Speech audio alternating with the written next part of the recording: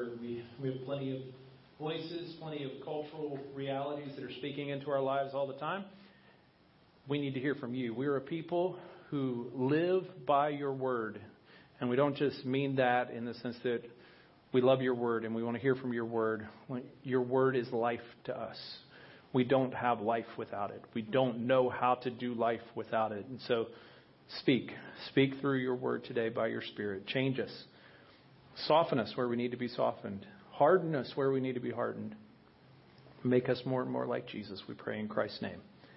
Amen. I'm going to ask you to turn to your Bibles to two passages of Scripture, Romans chapter 1 and 1 Corinthians chapter 11, as we continue on in a series called Blueprints, God's Good Design for Family and Church. In a world that's kind of confused about a lot of things that have to do with gender and gender roles and all of that, we want to make sure the church, as a church, we're not confused, that we're looking to God's Word. And when I told Joannie that I was preaching on 1 Corinthians chapter 11 today, some of you will get this joke. She said, well, I wasn't going to wear a hat today, but I will. So she is wearing a hat today. So we're going to talk about this passage of Scripture and what it actually means for the church and look at the cultural realities, but also look at the long-standing eternal truth of God's Word. And we want to make sure we're coming underneath that. We as a people want to be a people who submit ourselves to God's Word. We look to God for the design for our lives, God for the design for our families and for the church. There's a prevailing so-called wisdom of this world that says that gender and sexuality and gender roles are just social constructs, and there are some social constructs that we want to deny. We want to get away from. There's a traditionalism that isn't biblical. There are ideas out there that have been touted as being the right way that have nothing to do with what the Bible has to say. And yet there are all of these realities that kind of come to this point. What the Bible calls sin, culture says is just nature taking its course. And there's a real danger there for us, right? So you've heard this phrase, born this way. And as a way of beginning, I just want to say this really plainly. Okay. Cool with that. And don't walk out. Give me a chance to explain. The Bible is full of realities for us. In Romans chapter 1 that we're going to look at in just a moment, proves to all of us that all of us were born this way. Born sinners. Born far from God. Born darkened in our understanding, darkened in our desires, darkened in our being, and we need the light of the gospel to speak into our lives, to change us, to transform us. We need to be moved from born this way to reborn this way. That's the whole hope of the gospel. That's why we exist as a church. That's what we just celebrated in the baptismal waters, is we're all born this way, far from God. And we all need the light of the gospel. Just a couple of questions to kind of get us started here. If people are born a certain way, does that really excuse their sinful desires? I was born with desires, but if I act those desires out, and believe me, sometimes on a Thursday, there are desires I have when I get a phone call that if I were to act out those desires, they would be sinful. Right? There's some responses that I have a desire to do, but if I were to do it, it would be sinful. I was born with desires, and if I act outside of God's construct, God's blueprint, God's design for those desires, it would be sinful. So born this way with desires, yes, but acting those desires out is a completely different issue. Is it possible that the curse of sin and death has so marred humanity and the image of God imprinted on us that it's not just a spiritual reality, but it's also a mental and emotional and even a physiological reality, that even to the very core of our DNA, we are broken? This would explain a lot, wouldn't it? It would explain not only the actions of people, but it would explain sicknesses. It would explain why we live in a world that doesn't look like the Garden of Eden, because it's all under the curse of sin and death. And that leaves people far from God. Is it possible that the curse of sin and death has so separated sinful humanity from God's way of seeing the world that the so-called wisdom or the so-called ideas and culture is really just foolishness? Is really just so far removed from God's ideas that it would begin excusing evil actions as good because humanity no longer has the capability to actually understand what good and evil is. Because we're so far from God. I think this is what Romans 1 is really saying about humanity in the light of sin.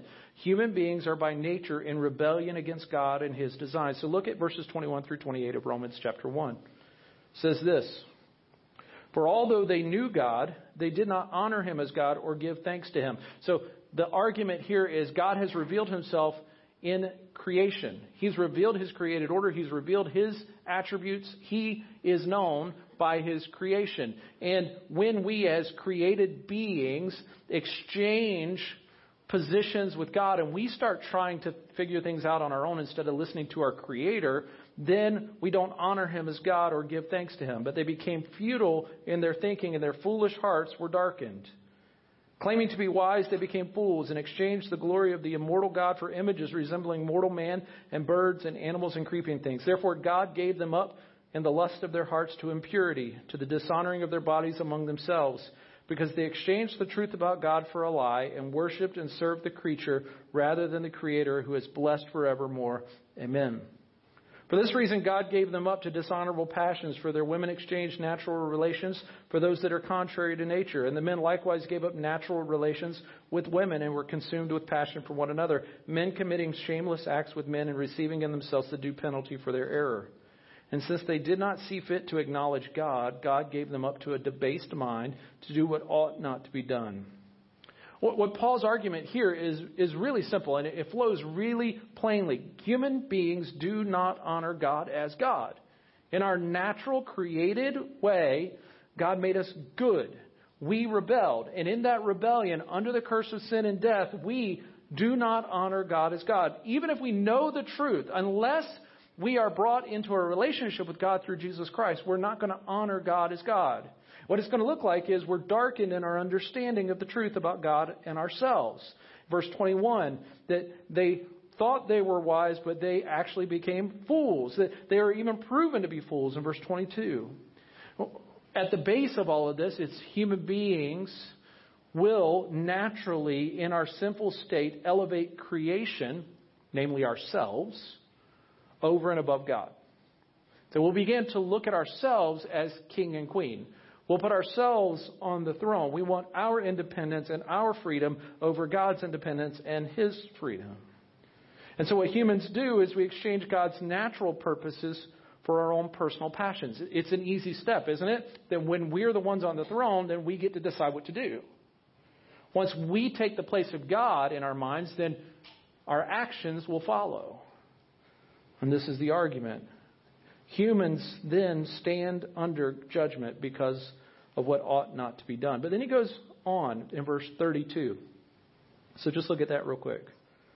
Though they know God's righteous decree, even though we know God's righteous decree that those who practice such things deserve to die, they not only do them, but give approval to those who practice them. It gets to the point not just that people reject God, want to take His place, then act out accordingly based on their own desires. It then gets to the point of humanity begins to call what is evil good and what is good evil. I don't know about you, but does this describe 2021 to anyone else? Here's the thing. It also described 1961 and 1221 and 4000 BC. It's not just 2021. This is the reality of humanity outside of the work of Christ, outside of a relationship with Christ. This is nothing new. This is Paul writing this 2,000 years ago. And it's in the past tense. God's already done this. God's already given people over to their passions. This is the state of the world. We're just getting really good at it now. This is where we are as humanity. So this week, I want us to understand something, that only when the light of the gospel breaks through the darkness of our hearts and our minds, only when the light of Jesus breaks into the darkness in people's lives, can a man or a woman think of God correctly or think of themselves correctly. So it's no wonder our culture is messed up. It's no wonder our world is messed up about gender roles. The Bible tells us we can't think straight. It's literally, you're not thinking right. Yeah, they're not thinking right. And we shouldn't be surprised by that. The surprise should come is when Christians aren't thinking right. Because we have the light of the gospel. We have the light of God's word. Because God has given us His gospel and His Spirit, His word. We as Christians should want to know the truth about God's blueprint for His people. We should want to submit to it. So I want to really explore why so many people have such a problem with God's word when it comes to gender roles. And especially in the church. Pastor Kenny did a fantastic job a couple of weeks ago looking at marriage and the way the Bible speaks to those gender roles in marriage and family. And today I want us to see that there's a crossover between marriage and the family and the church. That the same aspects of leadership and submission and roles and responsibilities extend and are even more fully seen in the body of Christ, inside the church. What happens in your home isn't seen by everybody. What happens as a church is more public. And so we have to be even more careful about coming underneath God's word and submitting to God's word. So the picture is this. The Church of Jesus Christ is a household of faith. It's like taking what's supposed to be happening in the home and putting it on a grander scale, putting it on a platform, putting it on stage for the world to see. And not just the world, but the heavenly hosts to see that this is what God's redeemed people look like. That's why Paul describes in Ephesians 2 the church as the household of God. In Galatians 6, he calls it the household of faith. Even in the qualifications for elders and pastors, he says that a man must be able to manage his own home well before he's even considered to be able to manage the household of faith well. So we want to make sure we get this right, because all of this is us putting God on display. We as the church putting God on display. We don't want to put the wrong image of God out to the world. We want to put His image out clearly, and He has told us who He is in His Word. It's not in our minds, it's not in our thoughts, it's not in our civilization, it's in His Word.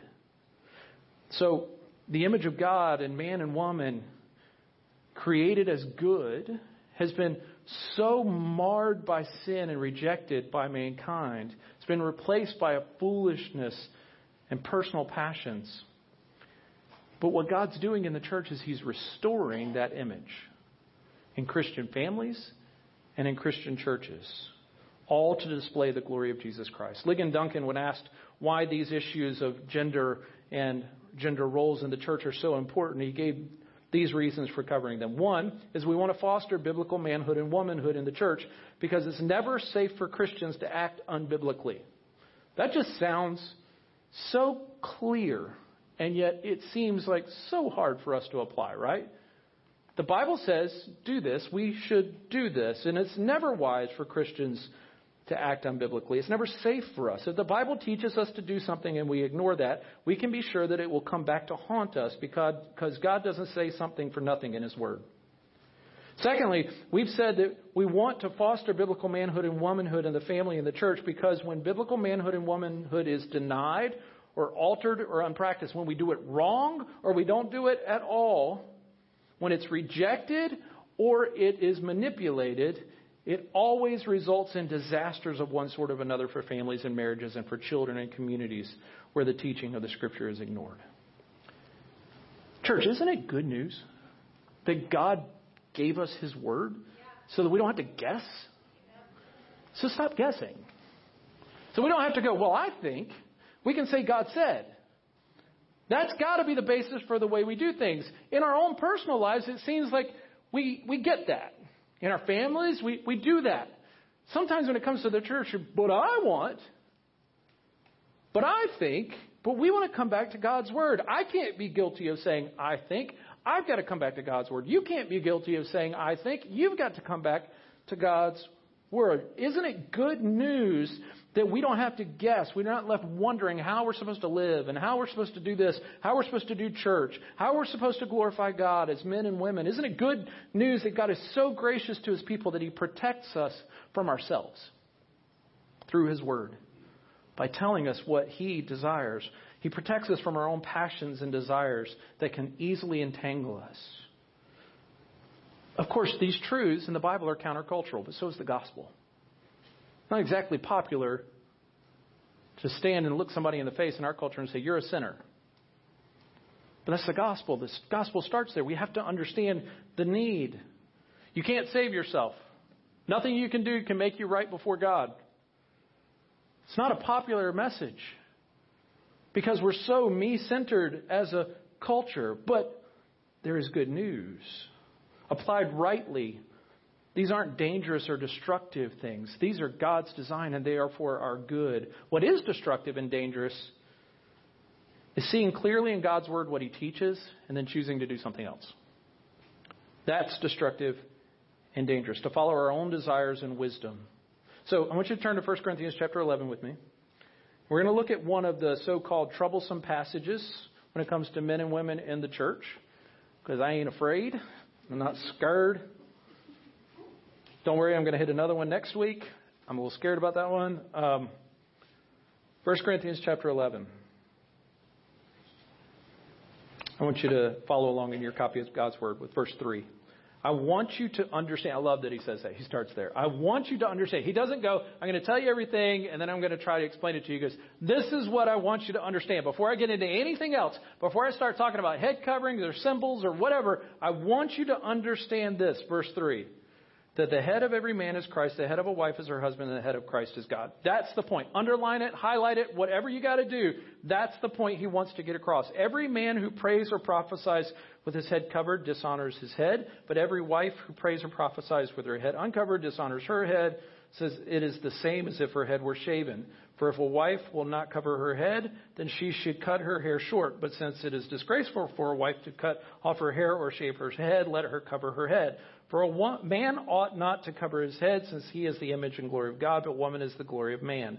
For man was not made from woman, but woman from man. That goes back to that created order, right? The same thing that he was saying in Romans chapter 1. It's unnatural to do things a certain way. We weren't created this way. This is the way God designed it. Man was not made from woman, but woman from man. Verse 9, neither was man created for woman, but woman for man. He needed a helper. He needed a helper. He wasn't complete. He needed a helper.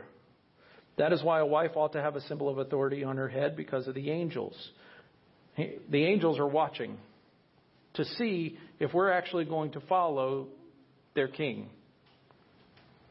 They were already wondering, why would you bother with those people? All they do is reject you. Now the question is, are we going to follow what he says?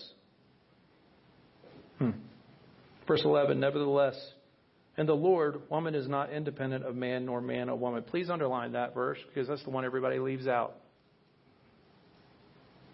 We get into this discussion of what can men do, what must women do, what must we do, and we forget verse 11, that neither is independent of the other. For as woman was made from man, so man is now born of woman, and all things are from God. Judge for yourselves. Is it proper for a wife to pray to God with her head uncovered? Does not nature itself teach you that if a man wears long hair, it is a disgrace for him, but if a woman has long hair, it is her glory? Once again, it goes arguing back to nature. For her hair is given to her for a covering. If anyone is inclined to be contentious, we have no such practice, nor do the churches of God. So let me start here, because there's a lot there. There's much more at stake here than head coverings. Head coverings aren't the point. He says it in verse 3. I want you to understand this. And it's all about leadership and submission. I want you to get that. Don't miss that. But also don't miss verse 16, because it really hits the nail on the head. It really hits the mark. There is an inclination in all of us to be contentious. And he says, if anyone is inclined to be contentious, we have no such practice, nor do the churches of God. He's saying, if you're hearing what I'm saying, and your first reaction is, but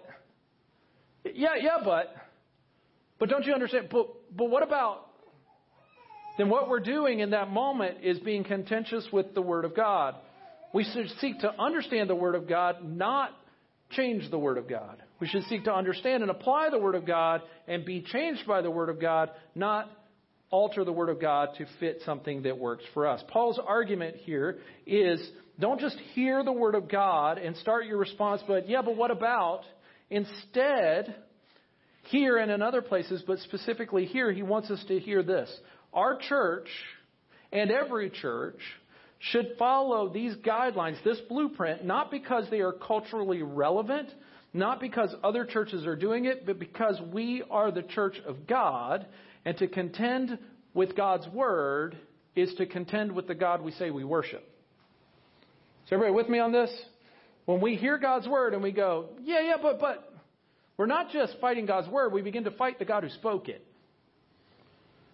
Right? We honor the Lord by following what He says. The church of God honors God by submitting to God and His blueprint for the church. And God's design for men and women in the church revolves around two things: form and function.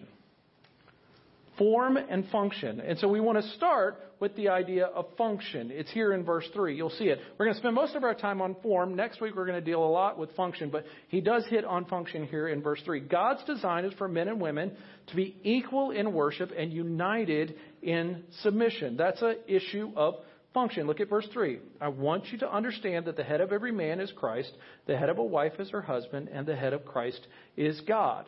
There is submission and leadership happening here in this verse. This is all about function. Paul here shows an equal desire for men and women to be found obedient and righteous before God. He wants men and women to be obedient. He's not sitting there and saying, hey, women, this is what you better be doing. And hey, men, that tends to be the way we apply these verses. The way we tend to apply these verses now, I don't think women should, but nobody's talking about what men should do from these verses most of the time. But Paul is equally concerned about men and women in this passage. Did everybody catch that? He starts with men. He doesn't start with women. So men, before we start applying this to our wives and to people, women in the church, we might want to apply it to ourselves. And women, vice versa. We need to apply these things to ourselves. He's showing an equal desire for men and women to be found obedient and righteous before God. But I want you to understand that the head of every man is Christ. The head of a wife is her husband, and the head of Christ is God. He's not just going to say, hey, ladies, the best among you is the one who can look the cutest on Sunday morning. That would be demeaning. No, he's concerned about the whole woman standing righteous before God. He understands that the whole person needs to submit to God and His plan. Submission to God and to His order and design is best for His people. He's not just saying, men, whoever can dress the best and look the strongest, you got it. He's giving biblical guidelines for what it looks like. And it starts with men submitting to Christ as their head. The order of submission is seen in the created order. He says that in verse 8, for man was not made from woman, but woman from man. Right? This is the way things were created in the first place. And the order of submission is seen in the function of the three persons of the Trinity. Each equal in value, united in love, same in glory and essence, but distinct in their roles. Even our statement of faith, the Baptist Faith and Message 2000 says, the eternal triune God reveals Himself to us as Father, Son, and Holy Spirit with distinct personal attributes, but without division of nature, essence, or being. And each person of the Trinity acts out this equal worth and this holiness in a loving, active submission to one another. That's why he says in verse 3, he doesn't just say that men have a head who is Christ and women, wives to their husbands, but the head of Christ is God. It's not that God is more valuable than Christ or greater than Christ. In fact, he uses the term Christ there instead of Jesus, the personal name of God, because Christ was the operative title of Jesus. Christ was the office, the function of Jesus. He was the Messiah. He's the King. He's the promised one. He's the anointed one. And so he's saying in function, the Christ is submitting to the Father in His will. So this is the way it looks, right? The Son redeems because the Father decrees it to be so. This is why Jesus would say things, I do my Father's will. Right? The Spirit gifts and seals His people. The Son is sent from the Father. The Spirit is sent from the Son. The Father honors the Son as the Son glorifies the Father. Then the Spirit glorifies the Son. We're going to deal more with this on Tuesday night, so come back for taco night. And we'll deal with a little bit more of that because it's essential that we understand that this is not just Paul in a chauvinistic way saying, hey, men need to do this and women need to do this, and coming up with something. He's saying, this is how God displays His glory. If you want the world to see God, you're going to have to get this right. As the church, we're going to have to display this correctly. And modern Christians spend a whole lot of time debating the function of men and women in the church, and rightfully so. Paul deals with functions of men and women in the church in several other passages that we're going to look at next week. But in this passage, he spends a lot of time actually talking about appearance and form, about what we look like, not the function, but about the form of men and women. So because that's what this passage does, that's where we're going to focus. So let's spend the rest of our time doing that. God's design, I want you to see this today. God's design is for men and women to be equal in worth and distinct in appearance. This is the issue of form within the church, that we look different. And the form and appearance of men and women really demonstrates a lot about the willingness that we have as men and women to accept God's design for the function within the church. Whenever we tend to throw off the vestiges of the form of manhood and womanhood, we show ourselves most of the time to have a really hard time with the function of manhood and womanhood. This is women's lib, right? That radical feminism that threw off things in order to not hold on to the things of femininity, right? And in the same way, men were taking on things, putting on things in the sexual revolution to not show that they were masculine. It's a bizarre reality that we're constantly trying to reverse God's design, even in form and appearance. And we want to make sure in the church we're not messing that up. So the overarching principle is this: men and women must have distinct appearances in order to display God's created design for men and women, and to display the restored design of God to display His glory. Let the world mess it up, but in the church, let's get it right. Let the world mess it up, because Romans 1 tells us they will, and we shouldn't be surprised by it. Let's make sure the church gets it right. Now, is this an issue of head coverings? Is this an issue of pants versus skirts? Is this an issue of, should I wear a suit every Sunday? No, none of those things are really the issue, because what did Paul say the issue is? It's an issue of submission. It's an issue of design. It's an issue of hierarchy. It's an issue of Christ as head over the husband as head over the wife, making sure the church is displaying the differentiated roles between men and women. And we do that in form first. Kevin DeYoung says, confusing the appearance of our genders is contrary to nature. The theological foundation of this passage is that it is disgraceful for a man to appear to be a woman or a woman to appear to be a man. That's the idea. He goes on to say, God made men and women to be different, and when we confuse those differences, we are confusing what God designed to bring Him glory. When we mess it up in the church, the one place on earth where God is supposed to be clearly seen to the world around us, when we mess up gender roles in appearance, we look no different than the rest of the world. How are we going to put God's glory on display? See, what happens, though, is we desire things that aren't meant for us. And that's really at the very heart of the sin issue. Isn't that what happened in the Garden of Eden? The Garden of Eden, God said, hey, you can have everything to eat, just not that tree. But I want that tree. That's humanity at our core. You can have all of this. You can't have that, but I want that. Men, you can do all of this, but you can't do that, but I want to do that. Women, you can do all of this, but you can't do that, but I want to do that. What's the easiest way to get somebody to do something? Is to tell them they can't do it. This is the reality of sinful humanity, and we need to come to terms with that. That's at the very heart of what it means to rebel against a holy God. It means that we're desiring actually sameness with one another as opposed to sameness with the one that created us in His image. See, God's displaying His image through us, male and female.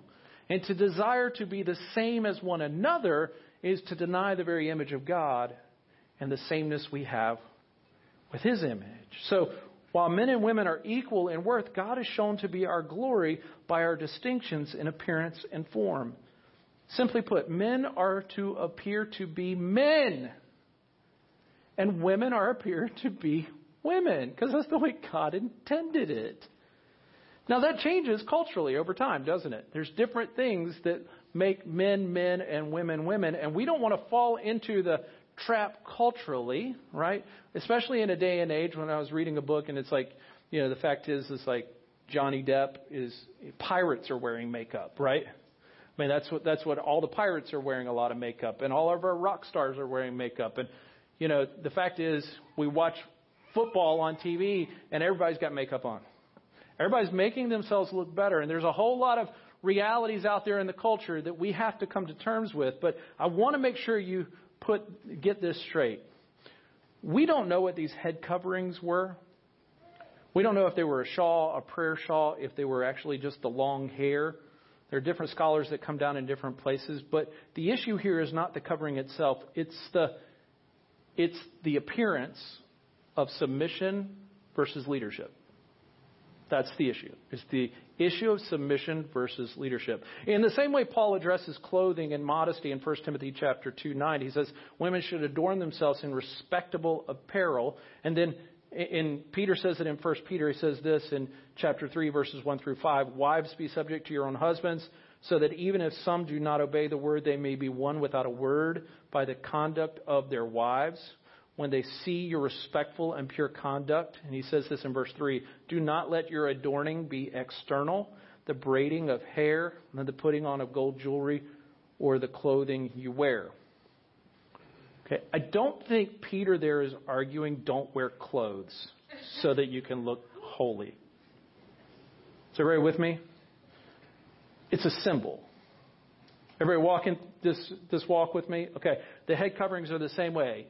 They're a symbol of something. There, the clothing was a symbol of the reality of the respectful heart, the heart of respectable nature, the quiet and gentle spirit, making sure that imperishable beauty comes through. For us in 1 Corinthians chapter 11, it's about God's design coming through.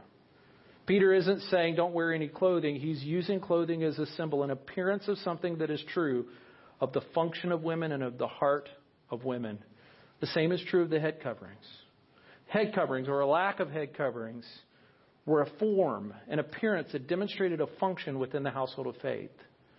See, while men and women are equal in worth, God is shown to be our glory by our distinctions in appearance and form, especially in the church. Especially in the church. So just to be clear, I want you to see that this passage is not just a prohibition in form and appearance for women. It doesn't just say women must or women shouldn't. It also says men must and men shouldn't. Everybody caught that, right? So let's not fall into the trap of making this all about what women must or can't do. This is about all of us. And it's all of us working together to demonstrate God's design. The head coverings are cultural symbols of a greater reality, godly distinctions between men and women. The first way that happens is head coverings symbolized submission. The word for head here is kephale, and it means authority over. So the idea is Christ has authority over. The husband has authority over. And so covering heads, uncovering heads demonstrates who the authority is. Is everybody with me on that? And so when we are talking about cultural realities in the church, distinctions between men and women, what's really at stake here is, are we demonstrating the authority structure of the church? Are we demonstrating how God has designed the church to be? Men submitting to Christ. Wives submitting to their own husbands as to the Lord. It does not say wives submitting to every man. This is not a harsh authority, because he goes on to say, as Christ submits to the Father or submits to God. He lays that out as a demonstration of the Father's love for His Son. So if you think about authority and submission, that was not a harsh authority coming from the Father on His Son, because they had eternal love for one another. And it wasn't some demeaning submission. It was a willing, joyful submission to the Father and His will. It accomplished the purpose for which He was sent to the earth. And when we submit to God's will and His design, then we're accomplishing the purpose for which we exist as the church. Head coverings symbolized submission, but they also symbolized God's design for male leadership in the church. There is a hierarchical structure that works its way down. And it's not value, it's not importance, it's function and design. It's the way God intended things to be. God's design is being reclaimed in the local church with men and women joyfully taking their God-given roles. When we take those roles that God has given us, when men take the role of leadership in their home and in the church, and women take the role joyfully of serving and loving and supporting and making sure that men remain qualified to lead. It's a huge responsibility. I know plenty of men who have been disqualified to lead by the actions of their, or sometimes the tongues of their wives. And I've known many women who were walking in godliness and holiness in spite of their husbands. Not because of their husband's leadership. No, we're supposed to be doing this together because God's design lays out great responsibility on qualified men to serve as pastors, as elders to lead and to serve. And God's design lays great freedom and responsibility on women to serve, to pray, to support, to encourage, to keep qualified men qualified, to be helpers as God designed. When we do this together, God is glorified. The appearance or form of manhood and womanhood in the church, the true righteous masculinity and manhood, and the true righteous femininity and womanhood within the church strengthens the body of Christ. This is how we grow stronger. When we start exchanging those forms and those functions is when we get ourselves askew. Now, so just as an aside, let me make this clear. I want to be pastoral for just a moment. I know this is a tender issue for many. With terms like toxic masculinity, however people define that, it changes all the time. Floating around. And the reality that, and this is a true reality, that men have sinfully used authority and power to denigrate and demean women in society, in families, and in the church. That is a reality. I want to remind you that just because a truth is misused doesn't make it less true. The good application of God's Word is what we're after. The right application of God's Word. Women have felt subjugated or lesser than because they don't fit the typical cultural mold of femininity. Maybe you're strong or strong-willed or strong in personality. And I know that this is a tender issue for some men as well who don't gravitate towards tools and hunting and sports and traditional manhood. Look, I lived in the inner city of Kansas City before I moved here. People own guns for a different reason than you all own guns. Masculinity looked a lot different there than it does here. Right? That's the reality. So let's not buy into any culture's definition of femininity and masculinity. We go to God's Word. We want to be biblical men, biblical women. So I want to say this very clearly. We don't take our cues from what a man is or what a woman is from our culture or from a bygone era of culture. But we do say this: if God's people want to demonstrate God's glory to a world that is confused about gender and sexuality and about God's design for men and women, we better not be confused. We better make sure we know we're rooted in God and His Word. It should be clear what we believe, what we accept, what we embrace, what we celebrate as we celebrate and embrace the differences between men and women in the family and in the church. Why is this important? Bruce Ware says if the church is unfaithful in this place where the culture is putting its greatest pressure on us, we'll have to give an account before God of the failure to uphold the truth and to concede to the culture things that we should never have done. And of course, if we give in here, where else will we give in?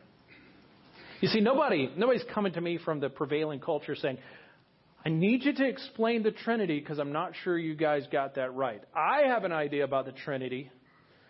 We as a culture have an idea about the Trinity. I need you guys to make sure you have all your I's dotted and T's crossed. Nobody's coming to you and saying, I really think transubstantiation, if you don't even know what that is, right? Right? I mean, and nobody's coming to you with the doctrines of grace. Nobody's coming to you with what they are is they're saying sexuality, gender. And that's where all the pressure is. And if they're confused, as they rightfully should be, because of Romans 1, we better not be. Because of the rest of the Bible. We have God in His Word. We want to make sure we're coming under it. So finally, head covering symbolized interdependence. That's verse 11. In the Lord, man and women do not operate independently of one another. Men and women need each other in the family and within the church. This is shown in different ways. Man was not made from woman, but woman from man. Man was not created for woman, but woman for man. That's why a wife ought to have a symbol of authority on her head. Nevertheless, in the Lord, woman is not independent of man, nor man of woman. For as woman was made from man, so man is now born of woman. And all things are from God. This is God's design that we would do this interdependently. The way men and women relate to one another in the church demonstrates the way husbands and the wives should relate to one another within the family. So if you're struggling within your family to take on your God-given roles, you should be able to look at the church and see what God's design is in a bigger form. But if we're messed up here, no wonder families are messed up.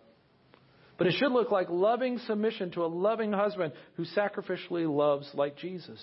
And the way men and women relate to one another in the church demonstrates a mutual need for one another.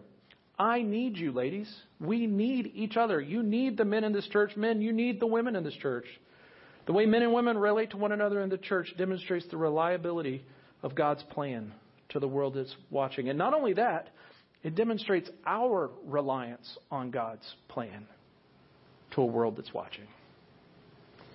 Do we rely on God and His Word, His plan, His gospel for our church? The way men and women relate to one another in the church demonstrates our reliance on God's plan, on His gospel, and on His Word. It even says there that the angels are watching to see what we'll do with it. Do we rely on God and His Word? Do we believe that God's Word is true and good? So, Christian, if the light has come into the darkness of your mind through the gospel, if you've been brought out of darkness to light in your knowledge and your wisdom and your understanding, if you've been given the light of God's Word, why in the world would we ever return to a cultural understanding of anything? And especially those things related to God and His creation of humanity. The pinnacle of His creation, where He imprinted His image to be known to the world around. Why would we go to anyone else than God Himself who made us? Because we're meant to display His glory and His goodness as male and female. We're going to sing in just a moment as Peggy comes to help lead us. I just want to give us pause because next week we're going to deal with some of the functions. And before we get to that, it's really important that we don't fall into this trap, that we don't start saying, yeah, and they. No, it's got to be first, oh, and I need to. Oh, and I need to consider. Need to consider whether my masculinity is a biblical masculinity or if it's just me puffing my chest out. Guys, it'd be really easy for us to read this and puff our chest out and say, yep, that's right. You all better learn to submit, without realizing the great call on your life to submit to Christ as your head. I want to remind you what Christ called all those who would submit to Him. If anyone would come after me, let him deny himself, take up his cross, and follow me. So guys, this isn't about puffing up. This is about denying self. Let me remind you what Paul said to those men who were married. Love your wife as Christ loved the church and gave Himself up for her to present her holy and blameless. And ladies, it's really easy for you to go, well, that's the reason I can't submit is because he won't submit. His lack of submission isn't keeping you from submitting. Amen. Your lack of submission is keeping you from submitting. Let's not point the finger before we understand the Word works on us first. And when we accept God-given form, when we begin to say, all right, let's make the appearance clear to the world around us what we know the Word of God teaches. in every aspect, but especially where God's image is on display in our lives as men and women, in our lives as with our boys and our girls, and raising them to know that they are made in the image of God, and they are the chief way that God puts His glory on display every day is the way He created us, man and woman. Let's walk in that today. Father, I pray that we would be set on fire for your